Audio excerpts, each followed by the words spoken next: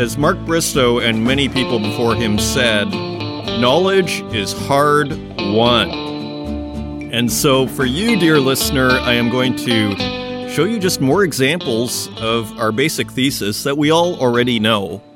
But I think it's important that we're not just pontificating and not having concrete examples here to really build our case week after week. Hello and welcome to the Northern Miner Podcast. My name is Adrian Pocobelli, where again, we continue to see resources play a central role in what is happening in this wider world, from Saskatchewan to Namibia to Beijing to Moscow to London to Sydney to South America to Washington.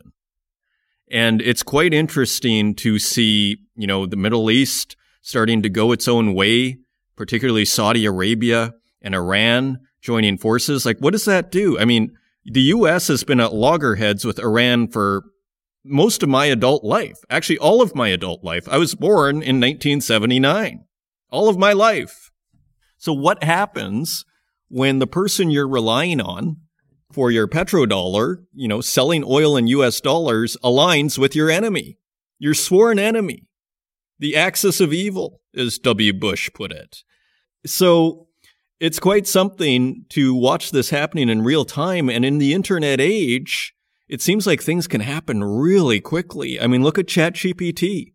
I mean, adoption seemed to come in like 2 months.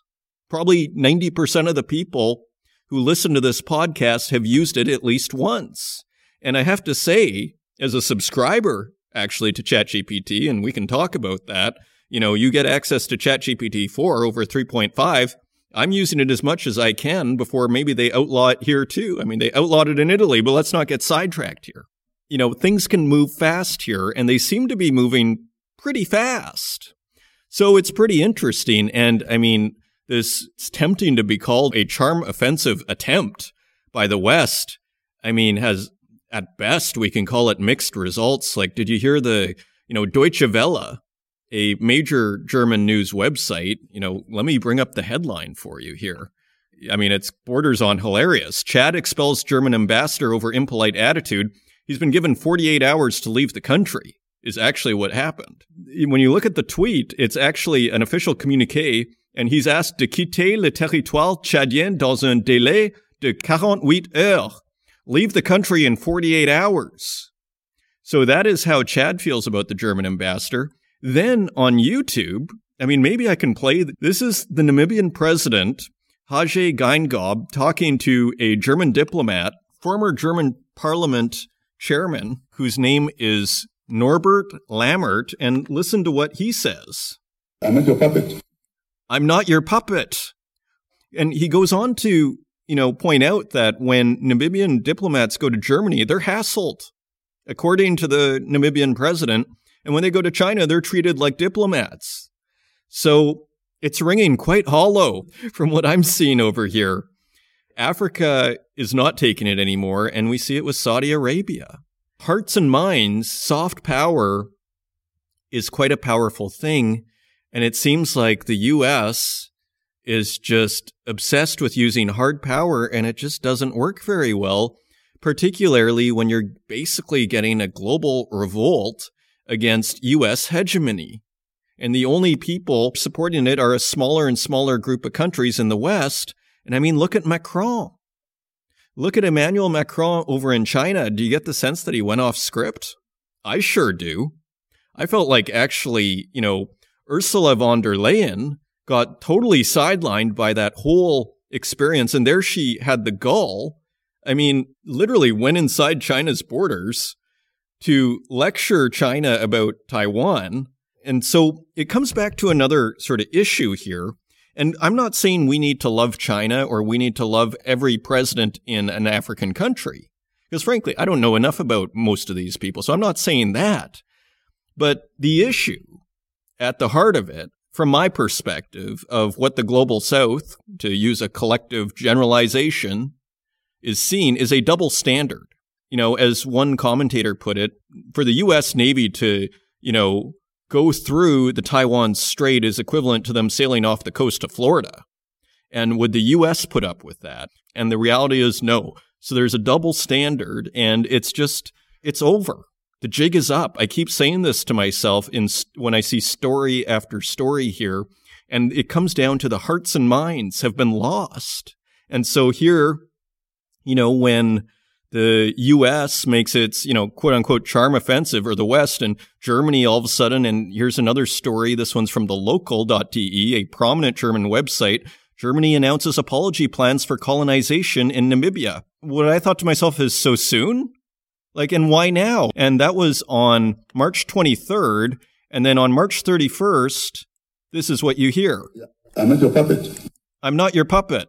So they're not buying it, is the long and the short of it. So it's pretty interesting what we're seeing here. So, interestingly, we're also seeing it on a local level. Did you see that tweet by Scott Moe? Not to be left out here. This is a tweet from Premier Scott Moe. The federal justice minister says he will look at taking control over natural resources away from the provinces. It's an outrageous statement.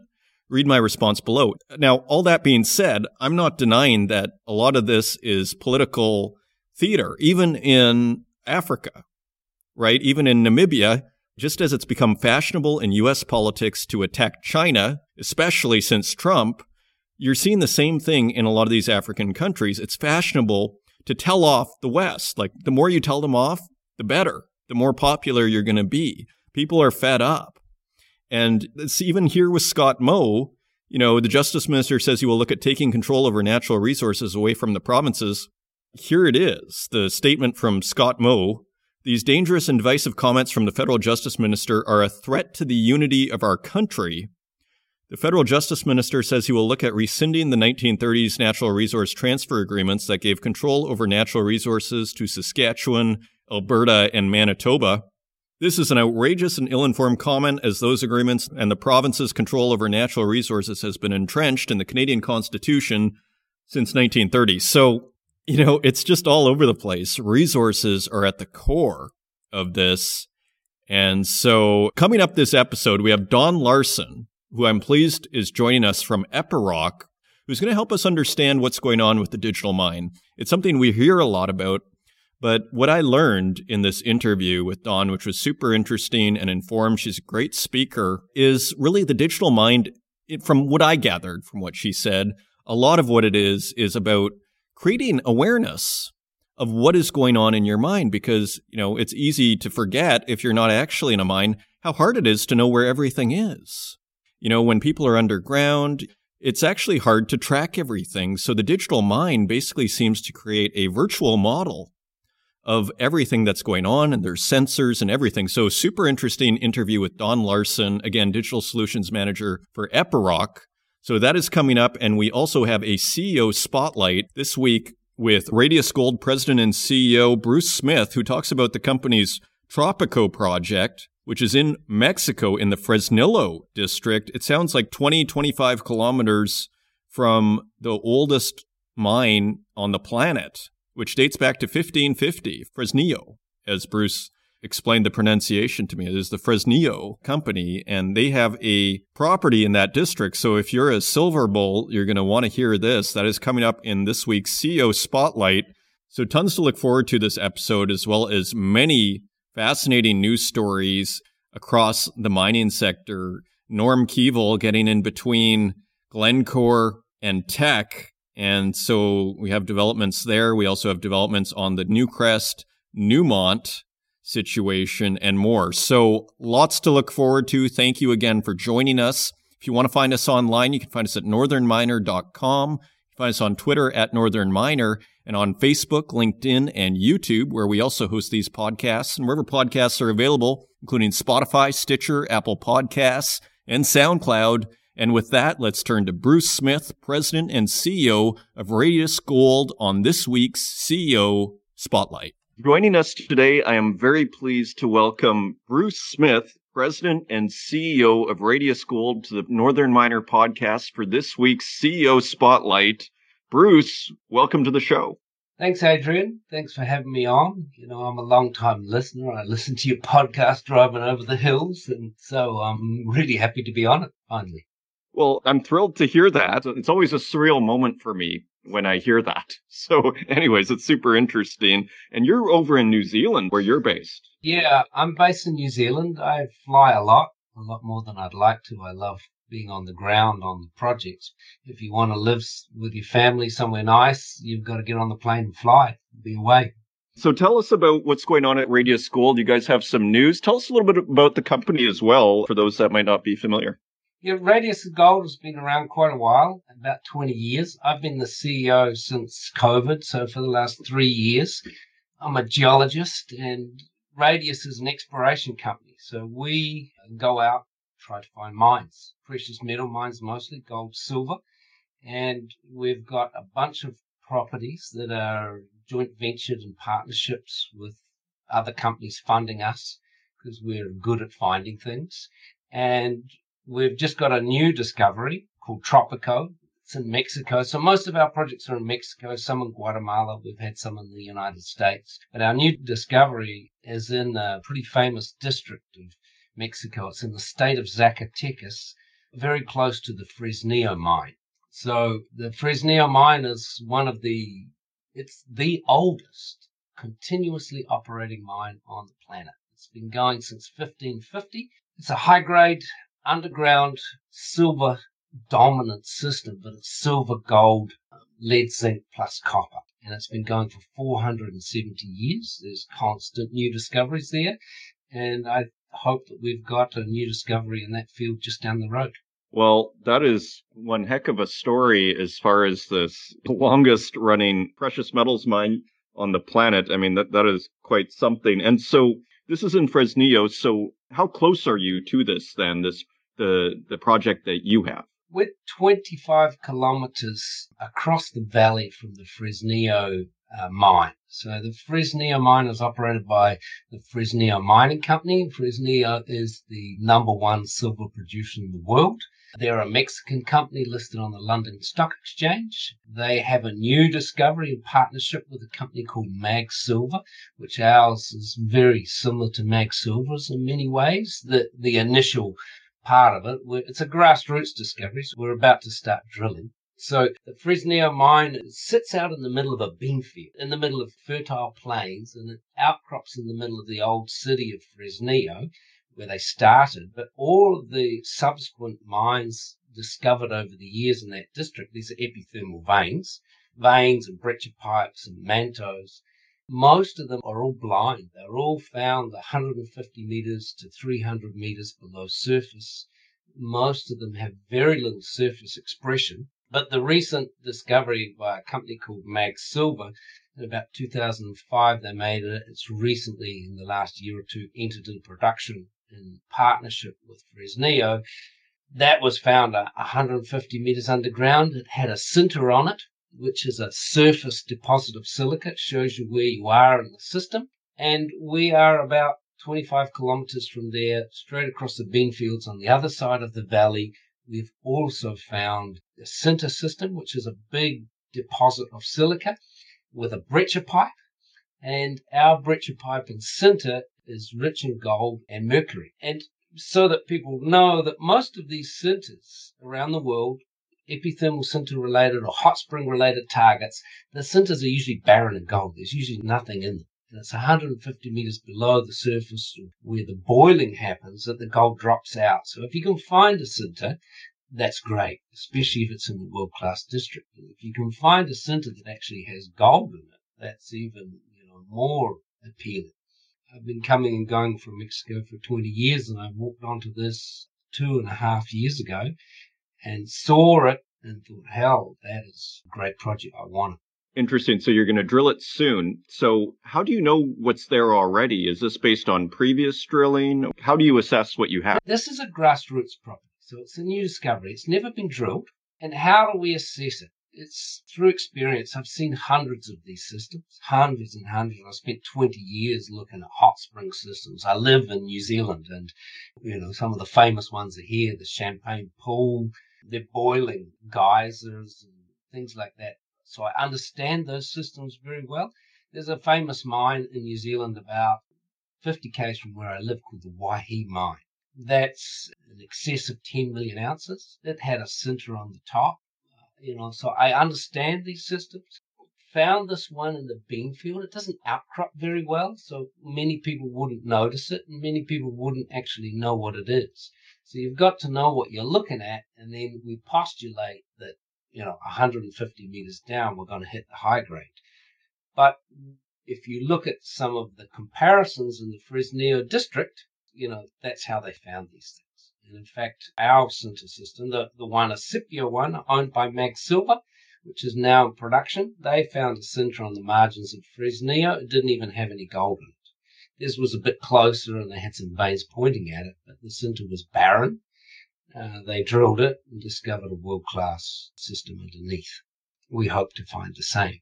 So we have that property. We're just about to start geophysics and drill permitting, and we should be drilling in 3 to 4 months. But meanwhile, we have a bunch of other projects in Mexico that are in partnership being funded by partners as well. Radius kind of has a lot of different targets. Some of them we drill ourselves. It depends on finance and money at the time. Some of them we drill with partners. And so at the moment, we've got the world's number 1 and number 2 silver producers, because Mexico is the world's biggest silver producer, and the number 1 producer is called Fresnillo Mining Company. We have a partnership with them in Chihuahua, in another district, on a historic mine that we found. And we have a partnership with Pan American Silver. They're the number 2 silver producer in the world, and that project's called Amalia. We've been drilling that for 4 years. We've got 67 drill holes into it. We've got some great intercepts in that. For example, our discovery hole it's again an epithermal system in the Sierra Madre of Mexico. We hit in the discovery hole 10, 44 meters at 12 grams gold, 309 silver. Since then, we've drilled another 56 holes. We've got 3 major areas of mineralization, all with similar sorts of styles, big, wide breccias, decent grades. We have another project with Fresnillo, as I said, and they're supposed to get going in 3 months drilling. That was a large, historic silver mining system that was probably abandoned in the 1800s. Fresnillo came to me and said, when we announced it, that they liked it a lot and they would like to take it on. And then we've got another one down in Guatemala that a company called Volcanic Gold Mines is funding. So we have 4 projects being funded by partners, and we keep finding new ones, and we're going to drill this one ourselves. We've got the money available, and it's the right time. We're coming into a gold market, so now's the time to drill the winner. It sounds very promising. And so as we wrap up here, tell us about the community a little bit. How are you for, working with the government and the locals? People always want to know about that side of things. Is security okay? You're in Mexico. People have questions. Could you speak a little bit about that side of things? Well, I've been working on and off in Mexico for about 20 years. And Mexico is my favorite country to work in. And the main reason I love it, well, it's got tremendous mineral potential first. The reason I like it is because I like the Mexican people. The Mexican people are mining people in general. They like mining. It's part of the culture. Fresnillo, where we're working, for example, 470 years constant production. So we never get, almost never, ever get community relations issues. You go to these communities and you say, hey, we would like to explore here or drill there or do this. And they say, when are you going to start? When's the bulldozers coming? They love mining. So that's why I like Mexico in particular. The current government of Mexico is difficult. They are making it difficult for everybody with their announcements. But, I kind of look at it like the mine has been gone 470 years. It's survived hundreds of governments, and it will survive this one too. Mexico is a mining nation. It has its challenges. We don't have any security issues where we are. There's a few states where I wouldn't like to work, 1 or 2, but Mexico's a large country, many, many states, and most of those states are great places to be, both a miner and a tourist. I'll take my wife and kids to Zacatecas with me, and, with that money that flowed out of the Fresnillo mine and the Zacatecas mines, they managed to build some magnificent historic cities and cathedrals and museums and buildings. It's a phenomenal, phenomenal city, Zacatecas. And, I'm happy to take my family there. Well, you're selling me on a trip to Zacatecas here because it's a beautiful part of the world indeed. So, okay, as we wrap up here, not to get off topic, what is the roadmap then for you as you move forward here into the future? And also, as you answer that, what is your message for investors? Well, I just signed a contract for geophysics, and I've got drilling companies out on the site now putting together contracts on drilling at Tropico. So in about a month, I'll have geophysics in my hand to guide us with the drilling, and then we'll start drilling. And so Tropico is the lead one for me. That's the kind of property, easy to drill, just off a paved highway. It's in a flat field that if we were to hit, we can get those 10x, 20x kinds of ramp-ups in share price. But underpinning our share price, keeping it stable, so even if we missed, we have multiple other projects being funded and operated by good partners. Number one and number two silver company in the world funding a couple of our different projects. And so we expect to have drilling coming on Tropico. We have drilling coming with Fresnillo on a property called Plata Verde. Mali will ramp up again when Pan American sorts out their merger. So we've got lots of news flow. We've always had news flow, and we're always making new discoveries. So if you like exploration, you like the discovery process, we've got a great target that's going to be drilled in the next months. So the best district I can imagine, and that's what you should look out for. So Bruce Smith, President and CEO of Radius Gold, thank you for joining us on this week's CEO Spotlight. And if listeners want to learn more, they can go to radiusgold.com. Thanks, Adrian. It's always a pleasure to talk to you, and I'll keep listening to your show. Thank you, Bruce. And we'd like to thank Bruce Smith, President and CEO of Radius Gold, for sponsoring this week's episode of the Northern Miner Podcast. And turning to the website, Tech Resources calls Glencore bid a, quote, non-starter. This is Cecilia Jamasmi on mining.com.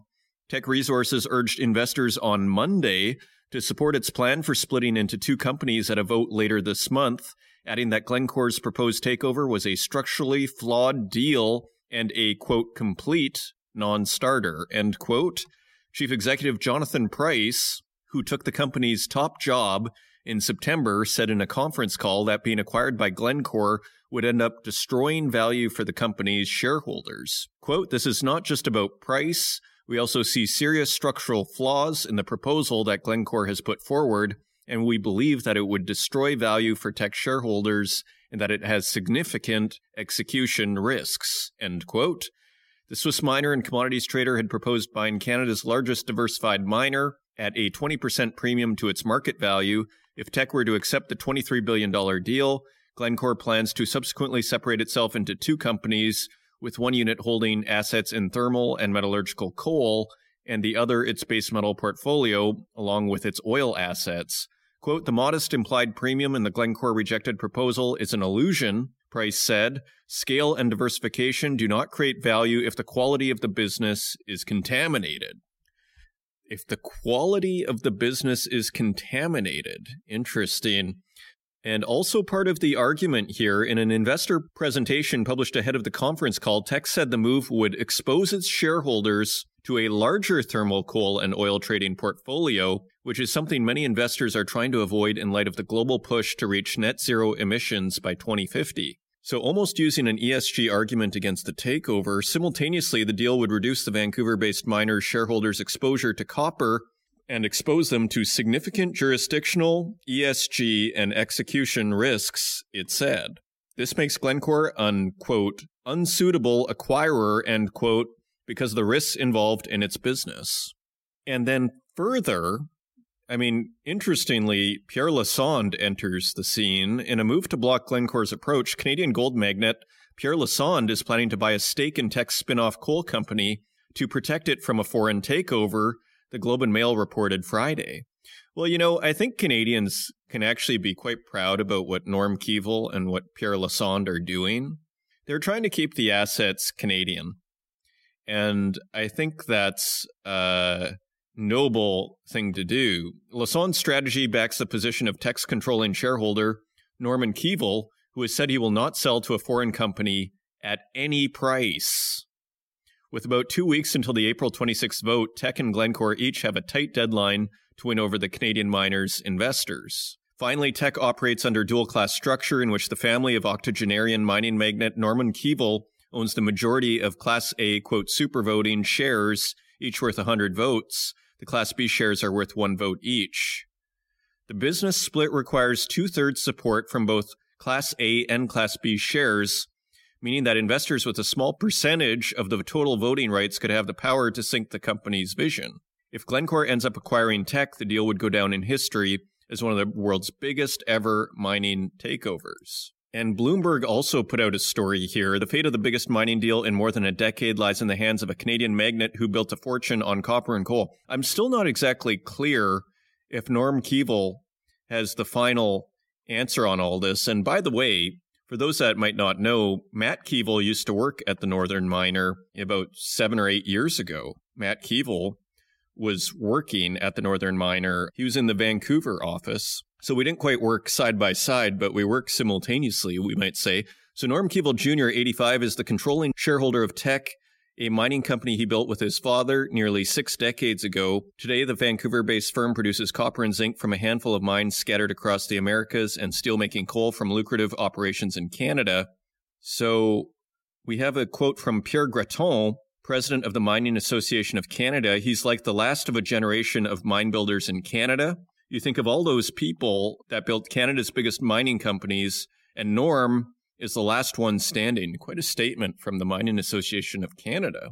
And then they go into a profile of Norm Keevil, and basically saying Keevil's controlling shares have staved off takeovers for a long time running now, and that a takeover would have happened a long time ago, if not for that. Corporate filings released April 3rd showed that Teck board members began talks with Keevil a year ago to consider collapsing the share structure, citing growing investor unrest. Keevil and the board spent about 4 months negotiating before arriving on an agreement in January. That deal, which requires approval from shareholders in an April 26th vote, would give the Keevils 6 more years of control of a company they've so carefully guarded. Quote, "It's like giving your baby away. It's tough to see something you spent a lifetime creating disappear." That's pretty interesting. Even though you control it, you're still being pressured into giving it away. So still not clear if they have the final say here. And then one more story, Canadian entrepreneur Larsen plans to buy blocking stake in Teck's Elk Valley. This is Reuters via mining.com. Canadian entrepreneur Pierre Larsen is planning to buy a blocking stake in Elk Valley Resources, the steelmaking coal unit to be spun off by Teck Resources, the Globe and Mail reported. In an interview with a Canadian newspaper published on Friday, Larsen expressed his interest in the soon-to-be divested unit of Teck, saying he wanted the company's assets to, quote, remain Canadian. Larsen's comments came after Teck Resources rejected an unsolicited takeover bid of $22.5 billion from Glencore earlier this week, citing reluctance to expose its shareholders to thermal coal, oil, LNG, and related sectors through the merger. Larsen would, quote, love to own up to 20% of Elk Valley, the report said, adding that he is planning to put together a group of investors who would buy up $300 million of the company's shares, giving them a 10 to 20% stake. Teck Resources could not be reached immediately for comment. There was no contact information for Larsen immediately available. Under terms of a deal offered previously by minority shareholder Nippon Steel, the Elk Valley unit will have an enterprise value of $11.5 billion. Teck Resources in February said it will receive an 87.5% interest in gross revenue royalty from the steelmaking coal business through the transition period. So it's still not super clear to me if Norm Keevil can actually prevent this from going through. And it sounds here like one of Teck's main shareholders. We have another story, also from Cecilia Jamasmy, that one of Teck Resources' top investors backs separation plan. This is April 11th, so today. Egerton Capital, one of Teck Resources' top investors, has committed to support the Canadian miners' intention to separate its base metals and coal businesses and simplify its share structure. Teck's plan, announced in February, requires approval from shareholders in the upcoming April 26th vote. It already has the support of key stakeholders, including gold magnate Pierre Larsen, who is planning to buy a stake in Teck's spin-off coal company to protect it from a foreign takeover. It's interesting to see Larsen get into coal, isn't it? The miners' controlling shareholder Norm Keevil has also made clear he will not sell to a foreign company at any price. Egerton Capital UK partner Teddy Molson believes that splitting Teck into 2 autonomous companies is, quote, much more attractive to prospective buyers. The firm owns 2.25% of Teck's Class B shares, which makes it the seventh largest holder of the stock. So that is the latest on Teck. We'll see what happens here.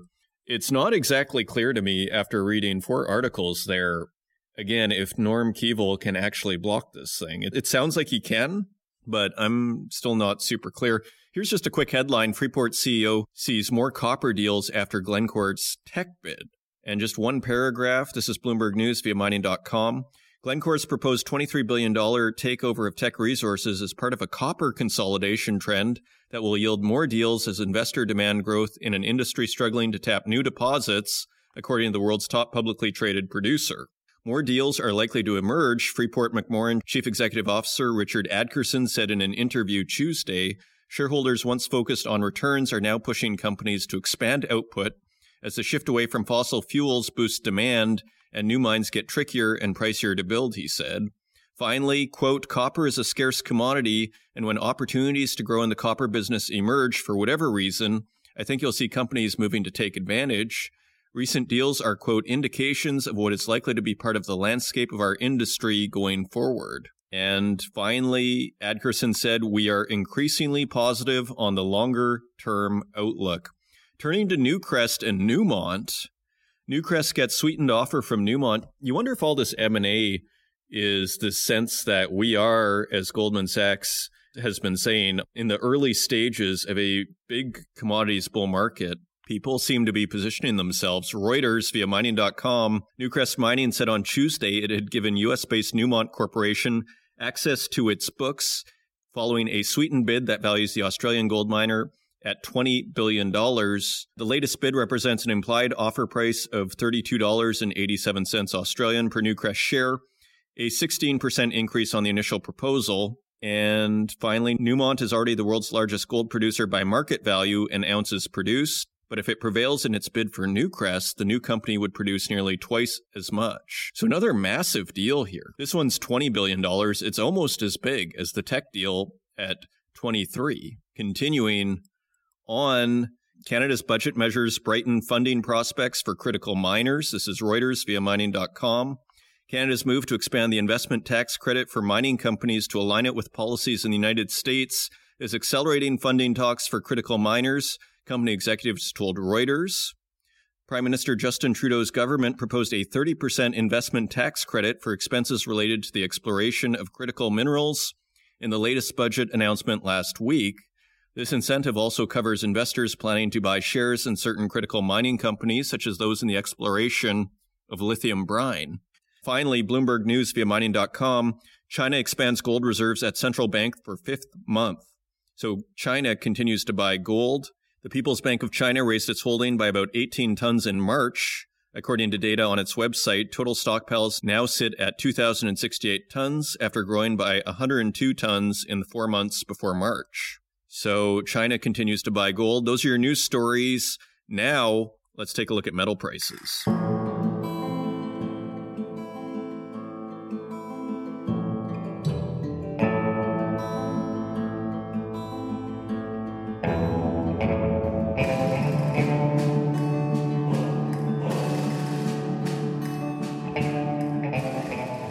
Turning to metal prices, let's just take a quick look at the U.S. 10-year bond. It is yielding 3.43%. That is 0.02% lower than last week. So almost even from where it was. Not a huge move here. Although who knows what it did in between these days. Turning to precious metals, gold is trading at $2,001.80 per ounce. That is $21 higher than last week. Silver is trading at $25.03 per ounce. That is $1.02 higher than last week. Platinum is trading at $1,003.76 per ounce. That is $16 higher than last week. And palladium is trading at $1,460.46 per ounce, only 38 cents higher than last week, so basically even. Turning to our industrial metals, copper is trading 4 cents lower at $4.04 per pound. Iron ore is trading $3 lower at $119.75 per ton. Aluminum is trading 3 cents lower at $1.06 per pound. Lead is a penny lower at 95 cents per pound. Nickel is also trading lower at $10.28 per pound. That is 45 cents lower than last week. And tin is also trading lower at $11.03 per pound. That is 69 cents lower than last week. Cobalt is unchanged at $15.84 per pound. And lithium is at $33.33 per pound. That is $6 lower than last week. So it continues to drop. 5 weeks ago, when we started registering lithium prices, it was at $51. Now it's at $33. We're getting close to a 50% drawdown here. We're probably at 40 to 45%. Uranium is unchanged at $50.35 per pound. And zinc is 5 cents lower at $1.26 per pound. Zooming out, industrial metals edge lower while precious metals rise. So again, gold above $2,000, silver above $25, platinum above $1,000. The only thing that didn't really move in the precious metals was palladium, which has really taken a serious hit in the last few months here. Not that long ago, about 5 or 6 months ago, it was at $2,200. Now palladium is at $1,460. So people are liking the precious metals and kind of lukewarm to negative on industrial metals. And those are your metal prices. And coming up, we have Don Larsen, Digital Solutions Manager at Epiroc, who gives us the latest information and conceptualization of the digital mine. It's super interesting. Again, my takeaway is this seems to be a way of just having far more awareness by everybody who is involved with the mine, with what is going on at the mine, which ultimately leads to more efficiency. A really great interview from a great speaker. I hope you enjoy it, and I will see you on the other side.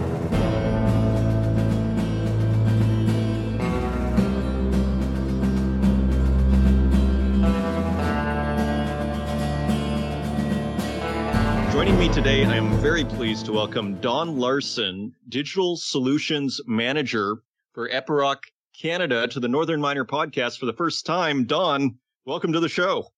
Well, thanks for having me. Well, it's great to have you, and I think it's a really topical subject that you're involved with, which is the digitalization of the mine. I think a lot of people know that clearly they should be working in that direction. I mean, we have AI coming on, and if you're not digitalized yet, so everybody knows they need to do this. But I think some people might wonder, like, what they should be doing, how they should be doing it. So maybe just big picture to get us started here. Where are we in the very big picture with digital solutions for mines from your perspective? Well, we're at a great time in mining. Mining is a little behind sort of the digitalization process in that, businesses above ground really adapted and adopted to digitalization and automating their processes and their businesses leading up to COVID and definitely during COVID. And mining is now catching up on a very quick basis. Mine management and their boards of directors are really understanding now and appreciating that, digitalizing a mine is going to make a modern mine more competitive. They'll be more strategic, more able to react, save the ship, but also to be more strategic in their planning and to adjust their mine plans for both ore grade, the commodities market. And so, we're receiving a lot of calls and a lot of questions because it is new to a lot of mine management and their boards about how to move forward with this. But it's an exciting time because people are becoming informed. Digitalization conferences are filling up and people are looking for the right information and coming to us at Epiroc quite a bit. So this is an exciting time. Well, I imagine it is. And I mean, there is so much going on technologically speaking, again, with AI and everything. So when we say the digitalization of a mine, can we drill down a little bit on that? Like, what do we mean by the digitalization of a mine from your perspective? Sure. Well, digitalization is all about moving existing data and processes into digital technologies. It's really, digitalizing the mining processes and changing it from a manual, paper-based, maybe with human subjective operation to a digital platform that incorporates all data from siloed systems, automation. It incorporates AI and machine learning to really streamline operations. And it reduces the variability and maximizes like the mine productivity, safety, and profitability of a mine. So it really offers like one version of the truth from all mine stakeholders so that they can react to make changes in a shift, but they can also be very proactive and strategic on their future decisions. Okay, excellent. So then in terms of just the practicalities then, I mean, I think it's going to be different, say, for a exploration company versus a large scale miner. So where do you begin? I mean, it feels like if I was, running some mining company and I was running some, let's say, exploration company, I feel like I wouldn't even know where to begin because the job is so huge. I mean, I guess I'd start with my website, but I mean, maybe that's too rudimentary. I mean, where do you start? Well, we have mines at all stages of development coming to us, and really digitalization and the process and developing that digital roadmap starts very early.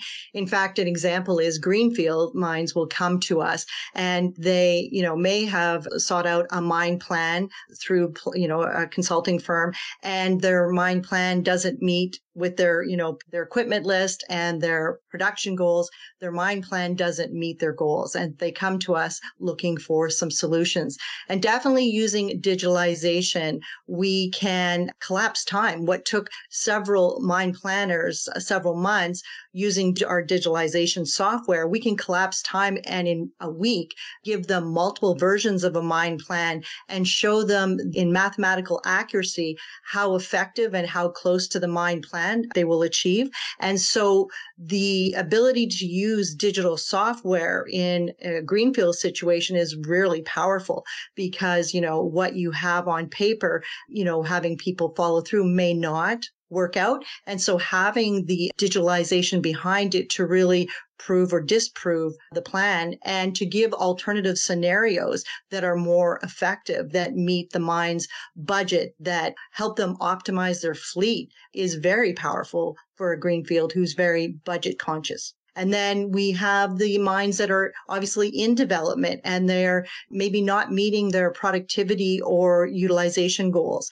And so that's where software can really, look for efficiencies and help them analyze and reduce variability in production and utilization and all those times where maybe the, not maximum use of time or machinery.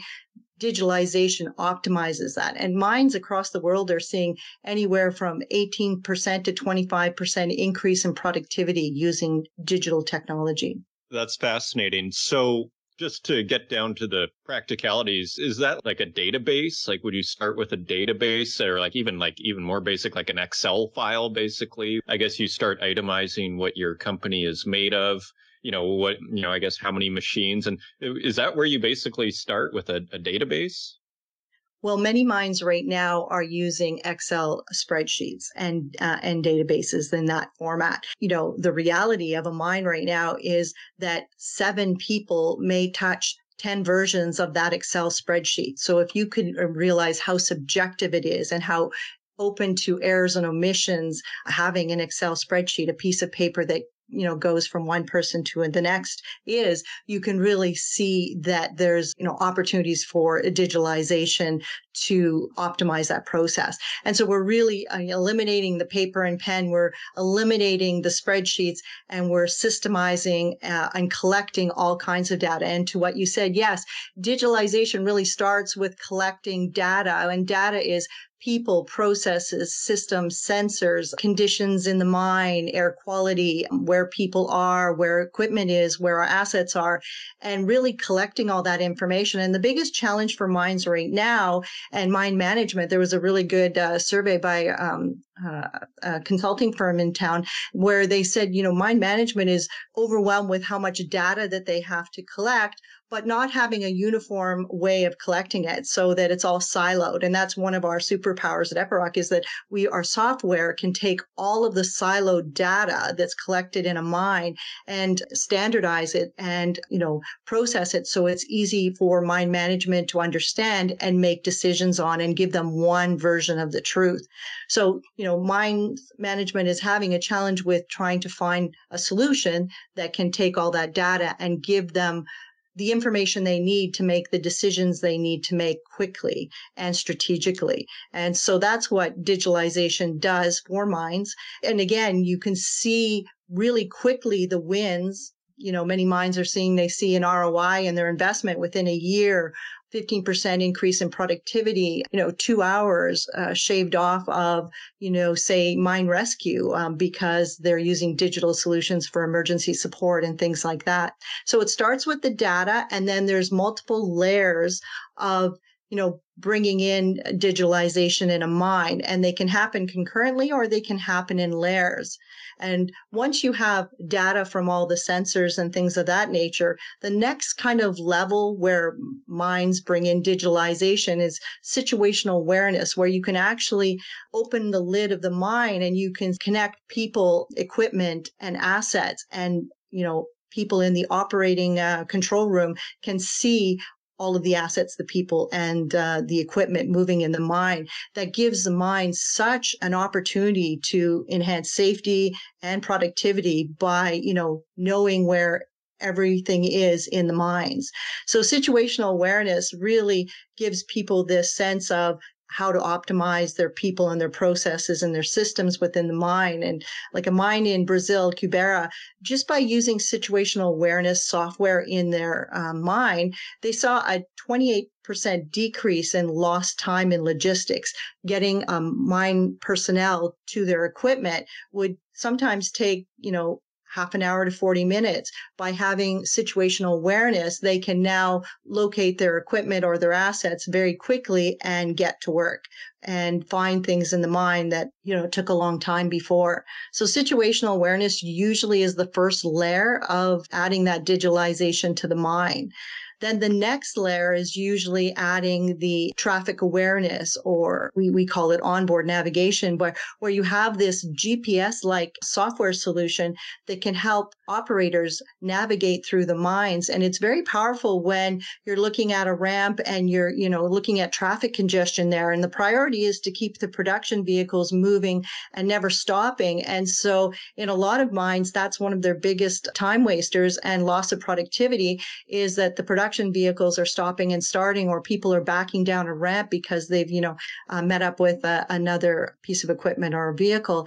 And so this onboard navigation, besides, significantly decreasing mine incursions, really is a powerful solution to help mine operators proactively navigate through traffic. And so, personnel vehicles can pull off into a pull-off bay when the production vehicles are going. And it really keeps that cycle time tight and really optimizes productivity. So that's kind of the next layer.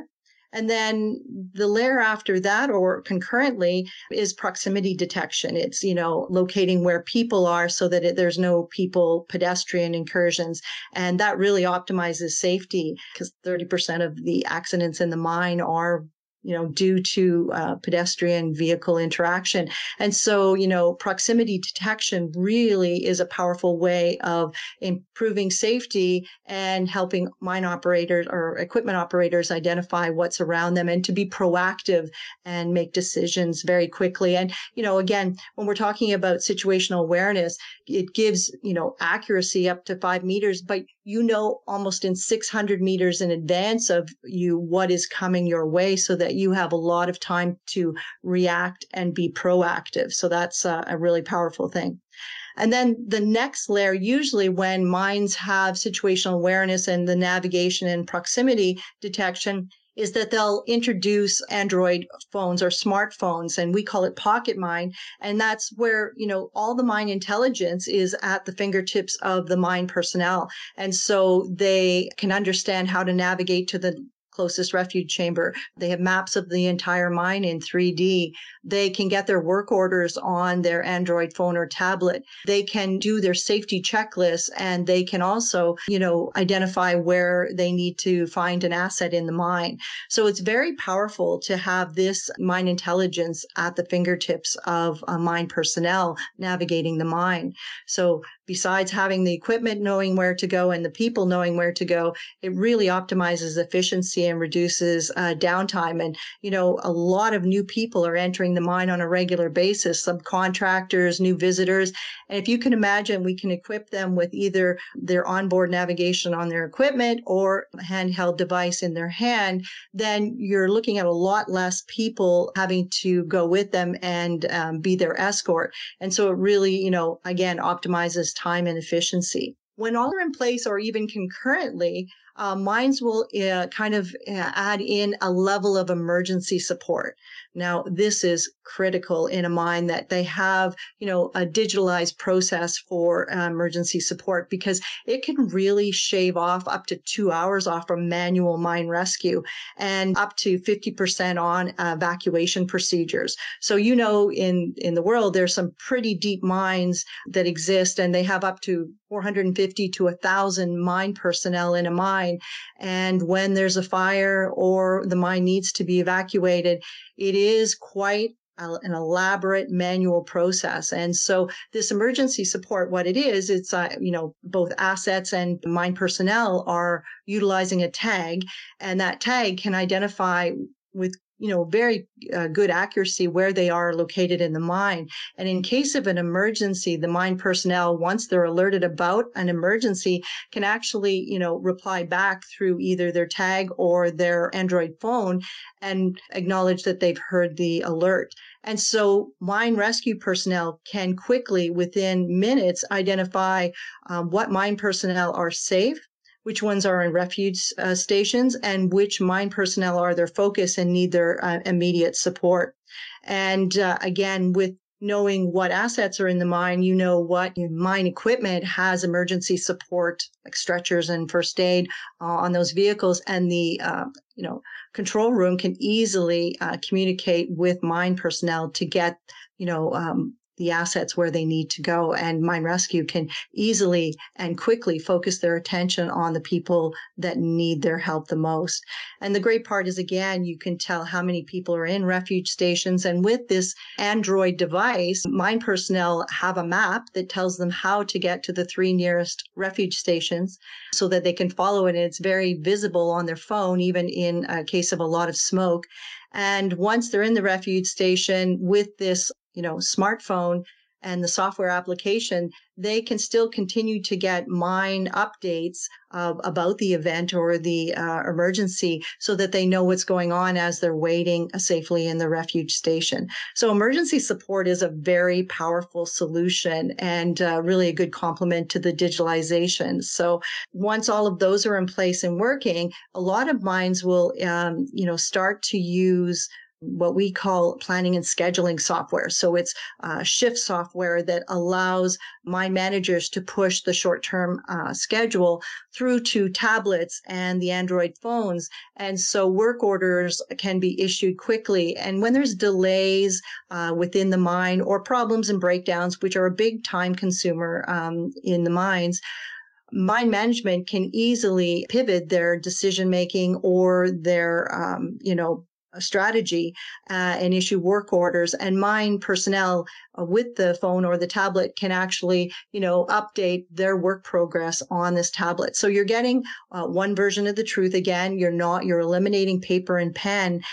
So just to be clear then, so what in effect, it sounds like digitalization, the digital mine does, is it provides more awareness for the people that are running the mine. So it creates more efficiency, because maybe one of the big problems of having a mine is you can't really see what's going on without all these sensors. Is that correct? Yes, and it's more than just the sensors, it's the activities of the people. But yes, it gives the mine management this open view to what's happening in the mine. It kind of makes it transparent so that they can see and react and make decisions better to optimize their mine and, reduce variability and things like that. Okay, excellent. So in terms of benefits then, and maybe you were mentioning this before, but in terms of benefits, What is the greatest benefit that you're seeing? Is there one in particular that really is helpful to miners in terms of implementing certain solutions that have the most impact on their business? The biggest impact with digitalization is productivity. It can help a mine generate or save millions of dollars within a year of implementation. Incredible. As far as the exploration companies, a lot of people that run these sort of two-person exploration companies listen to this program. So for them, they might still go, well, this is way down the road for us. Maybe this doesn't apply. What would you say to them? Well, I would say to exploration companies that to learn about digitalization and how it can help them develop is their people, their processes, and their systems is valuable so that they start to think differently. So when they encounter bottlenecks or problems or time waste, they then understand how digitalization can help them optimize that process or remove that roadblock. And so that's very valuable because when it comes time for them to implement that digital roadmap, they have a better understanding of where their biggest, ROI is. Okay, excellent. So in other words, if I understand you correctly, you're basically saying when you're putting together a mine plan, as you might if you're an early stage company, you should really be, in effect, putting together, at the minimum, a digital mine plan as well, if not that being the same thing as your mine plan. Yeah, you should be putting together a digital roadmap for sure, along with your mine plan. And a digital roadmap, with Epiroc, we do a rapid value assessment. We actually come into mines and show them how to build that digital roadmap to solve their biggest mine problems that they're going to encounter. And so early on is better. And obviously it helps them to identify how they're going to implement it, when they're going to implement it, and when they're going to see the biggest value for it. Okay, excellent. And as we wrap up here, I'm just sort of curious about your take on, we hear there's a lot of issue with a drought of talent in the mining industry. And I'm curious, with digitalization and with creating the, so-called digital mine, I guess maybe speak a little bit to automation and how maybe, so-called digitalization actually, could that help ameliorate the, dearth of talent in the mining industry? Absolutely.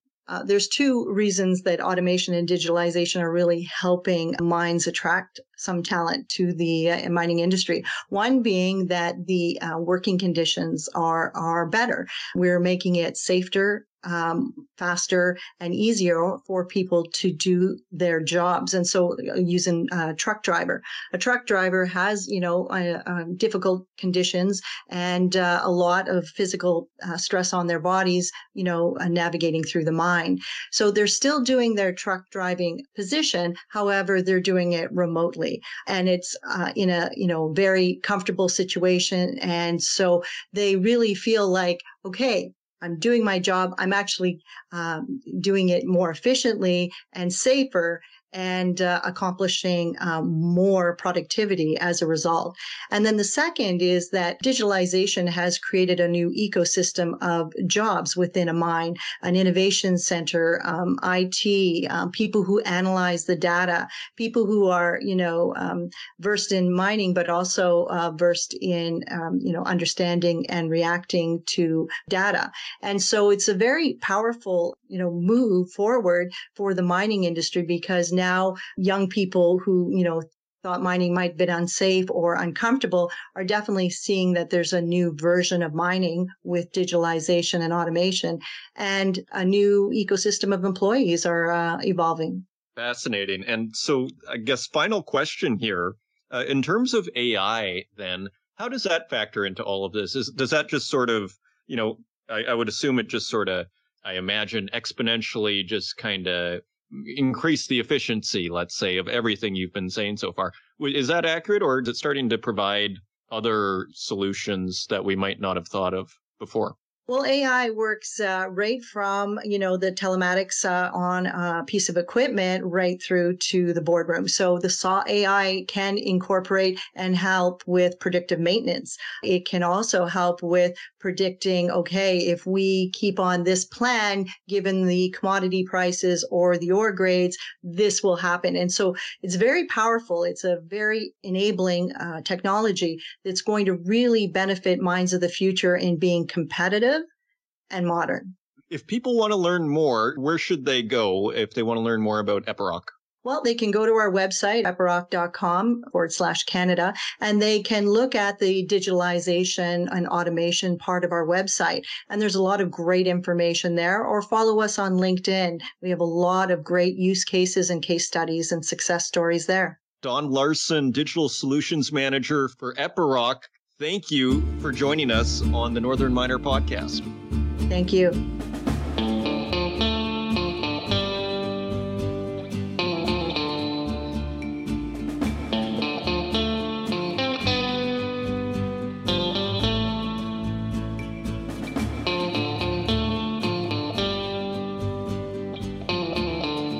Thank you once again to Dawn Larsen for helping educate us on the digital mine and everything that is taking place with the latest technological developments over at Epiroc. Thank you, dear listener, for joining me once again. If you want to help out the podcast, please leave a review in the Apple Podcast directory, share it with your friends, and until next week, take care.